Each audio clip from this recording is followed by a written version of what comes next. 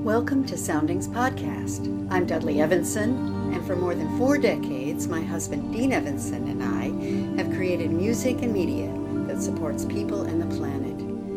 In our Soundings Podcast, we'll be sharing interviews with wisdom keepers we have met in the course of our life journey.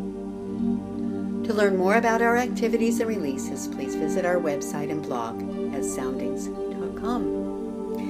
In this podcast, we hear the interview with Dr. Jeffrey Thompson from our Sonic Healing Meet the Masters video course. This is from session 8 of the 10-part series on meditation, music, and healing. Dr. Jeffrey Thompson has done scientific research with sound since 1980. In his experiments, he discovered exact sound frequencies to make chiropractic, spinal, and cranial adjustments to stimulate and normalize organ function and balance acupuncture meridians. In addition to his chiropractic expertise, Dr. Thompson is recognized as a worldwide expert in the field of acoustic pacing frequencies incorporated into musical soundtracks. A consummate musician and composer, he has established a method for using modulated sound pulses for changing states of consciousness for optimum healing. His Center for Neuroacoustic Research explores the matrix and boundaries of the physical, mental, and spiritual bodies. Enjoy.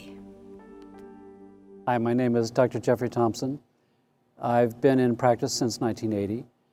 I was licensed as a chiropractor, started out as an artist and a musician. I've been playing instruments since I was a kid. I've played all kinds of different stringed instruments. Primarily, I play keyboard, guitar.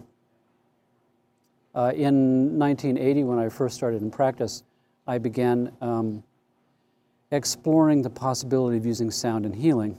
And because I was licensed as a chiropractor, I really started with the idea of trying to make a chiropractic adjustment using precisely tuned sound frequencies, on the idea that each vertebra is a different shape, density, and mass, and you should be able to resonate a specific vertebra with a highly specific frequency. Kind of like the wine glass. You sing the right note, the wine glass vibrates. And when I put that to the test, it worked out much easier than I thought it was going to, and that was pretty much the beginning. I moved on to doing advanced forms of cranial work using specific sound frequencies tuned to specific cranial bones, and then organs, and eventually the brain. And in 1988, my work had brought me to the point where I sold my practice, sold my house, and moved to California to pursue this kind of full-time. And I established a research center and a clinic. And since that date in 1988, all of my work has been sound work. I still have an active practice, and that formed the basis for my research, working with patients, hooking patients up to different types of monitors, brain monitors, heart rate monitors, multi-channel biofeedback monitors to see what kind of responses happen in the body when you expose people to very specific frequencies. Parallel to that, I was still an active composer and artist, and I began producing albums of my music, but it had been transformed at that point. And now I was beginning to explore the possibility of using certain types of sounds built into a musical track for a new form of bringing science and art together more precisely. In that case, it was more in the realm of something called brainwave entrainment, using certain types of sound pulses that are pulsing at a brainwave speed that cause the brainwaves to time themselves to the speed of this pulse, and therefore changing your state of consciousness. And I think the earliest use of that was probably shamanic drumming practices, where you are pounding. If you can listen to a recording of a shamanic drumming practice going, you'll hear the speed of that pulse of the drum beat is around 4.5 cycles per second, which is a deep theta brainwave state, pretty much where your brain goes when you're dreaming. And that means that you can take this drum beat pattern in a deep theta brainwave state that's associated with dreaming and transform your brainwave state from an awake state up here in beta and gradually pull it down into a deep level dream state without going to sleep first. Pretty much a classic definition of a shamanic trance state, with the possibility of using sound pulses as a brainwave entrainment tool to take your brainwaves from wherever they are and have them attempt to match up to the speed of this sound pulse. You now have a tool to orchestrate states of consciousness to wherever you want them to go. So if we take this kind of knowledge and we combine it with different kind of research projects that we see before us that equate specific brainwave activity on EEG with specific states of consciousness, and then we can identify states of consciousness that we know are desirable states we'd like to go to, states of deeper meditation, the flow state, expanded learning and memory states, relaxation states, healing states, creativity states. And we can identify those on EEG, and then we can use sound frequencies to entrain brainwaves to those precise states. We have a great tool for orchestrating things that we weren't able to do beforehand. Now, I think that this is pretty much the way that people have been using sound for thousands of years in different cultures to orchestrate states of consciousness. And orchestrating states of consciousness to the deepest states that we can achieve, particularly with higher states of meditation, is pretty much what I see in my practice. When people go to transformational inner experiences where they have a personal revelation, that's usually when the foundational levels of healing take place. The fact that a person comes in with a certain handle, I have back pain, I have headaches, that's not the real problem. That's the smoke alarm going off in the house that shows you've got a fire. But removing the batteries from the smoke alarm is not the answer. It might be the answer while you search for the fire because it's annoying, but it's not the final answer. So this work has kind of taken me on an interesting journey of discovery in a number of different levels and layers of how sound affects the mind and how it affects the body. And bridging that gap between a practice as a holistic practitioner and different medical realms that I've become part of, because the focus of my work has been using modern computer-based scientific medical monitoring systems to monitor the brain's response and the nervous system's response to specific sound waves, specific types of music, specific types of sounds, and combining those and aligning them together in soundtracks or individually for patients has pretty much been where my work has taken me. And it's aligned me with seeing over time, over the years, with large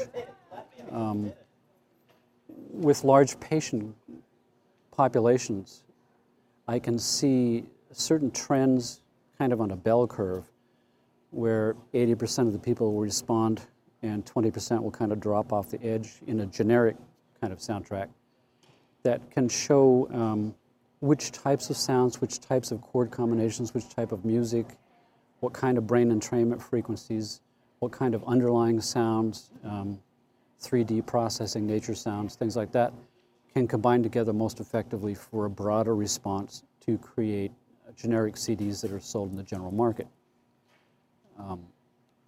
So those combined together with other aspects. For instance, a certain part of my work led to the development of sound table, a table that a person lays on, kind of like a massage table, that has special low-frequency transducers that are kind of like speakers that produce low-frequency tones to drive the sound right into your body as a vibrational experience in your cells, and seeing that certain octave ranges target different specific body tissues. For instance, if I play a 500 hertz sound tone or range of sound tones, that's the top end of what your body experiences as vibration sense. And vibration sense is separate from hearing. Vibration sense is mediated through 4 different skin sensors that communicate to the spinal cord and are processed in the brainstem. And hearing is 20 to 20,000 hertz. And vibration sense of these sensors in the skin and the brainstem are 0.2 hertz to 500 hertz. So if I have special transducers built into a sound table that's putting 20 to 500 hertz into your body as an experience, I can tune different octaves that will target skin as a sensation, or muscles as a sensation with a different octave, or joint tissue and joint capsules, tendons, ligaments, with another octave. There's an octave below that's a bone conduction octave. Octaves below that are fluid conduction octaves, like cells. So we can kind of move a vibrational massage into the tissues, deep into the tissues and back out again, as well as moving it around the body using 3D processing. So there's a number of different layers of types of sounds that I incorporate into the soundtracks that I produce, which kind of makes them unique. At a certain point, because I upgraded my equipment, I came up with new kinds of discoveries that I couldn't have had before a new piece of equipment came along. One of those was seeing that recordings of human voices, people speaking, and speeding those recordings up by a certain amount, by a certain number of octaves. First of all, you have kind of the Alvin the Chipmunk. It speeds up faster, and then faster than that, at a few octaves higher, human speech patterns start to sound a lot like birds chirping. And a certain number of octaves higher than that, it's speeded up enough that it begins to sound like crickets, and remarkably like crickets. Higher than that, human voice recordings start to sound like dolphin chirps. So that started me thinking, what happens if I take cricket sounds and slow them down? Let's take some cricket recordings. So cricket recordings slowed down sound like birds chirping. And birds slowed down sound like dolphins. And dolphins slowed down sound like people singing. So it was kind of like, oh, I see. So we can't communicate with the dolphins because we're talking at the wrong speed, which was the impetus for the invention of a dolphin translator device. Take recordings of dolphin voices recording from the ocean and slow them down by the required number of octaves until it sounds like people singing. Sing that song and learn it. Record your voice singing that song. Speed it up by the required number of octaves until it sounds like dolphin chirps, and plug it down into the water and see what happens. Dolphins kind of go crazy. My personal kind of joke with that is the dolphins say, hey, the humans are trying to communicate with us. Maybe they're intelligent after all.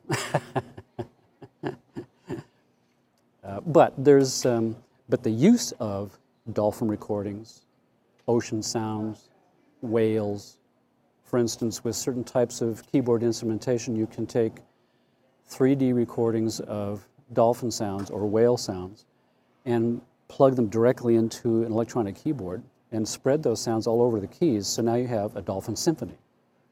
And you can play the dolphins as madrigals and harmonic relationships, same thing with dolphin voices or whale voices, or crickets or birds. So I've done a number of those different kind of soundtracks. It sounds like a summer evening surrounded by crickets, and then pretty soon you realize the crickets are actually singing notes in relation to each other. And by the way, crickets tend to chirp at about 7 cycles per second, which is a borderline state between theta and alpha. So nature kind of did it first and did it better, So incorporating all these kind of different elements together is mostly what my work is all about, and how that work ends up being in generic CDs that are sold in the general market, and how I use that with individual patients. With individual patients, all very, very precisely tuned to your nervous system and your brain with custom CDs that are made for you. But the implications of the ability to hook a person up to a monitor that can look at your heart waves, do a spectral analysis of it, and then view on a computer screen how your sympathetic and parasympathetic nervous system are working, how the control system in your autonomic nervous system that controls all systems, how that system is functioning, and then rebalance and normalize it using precisely tuned sound frequencies is, to me, the most exciting thing you can see. Somebody comes in, they're all stressed out, they can't sleep, they have all kinds of different problems. You can hook them up to a monitor and see how their brain is working, how the nervous system is working, and you can balance it using sound frequencies in a clinical scientific setting. Burn it on a CD and they take it home and start using it, and that becomes what's called a learned neurological response. Every time you listen to the CD, your brain and your nervous system goes to this balanced place. And every time it goes there, it's learning to go there stronger. It's like going to a gym on the inside. So this gym on the inside idea to balance the core system that tells systems what to do is pretty much what my daily practice is all about. Thank you for listening to our Soundings podcast. We hope you've enjoyed this program. To learn more about our music, guided meditations, and videos, please visit our website and blog at soundings.com. Peace through music blessings.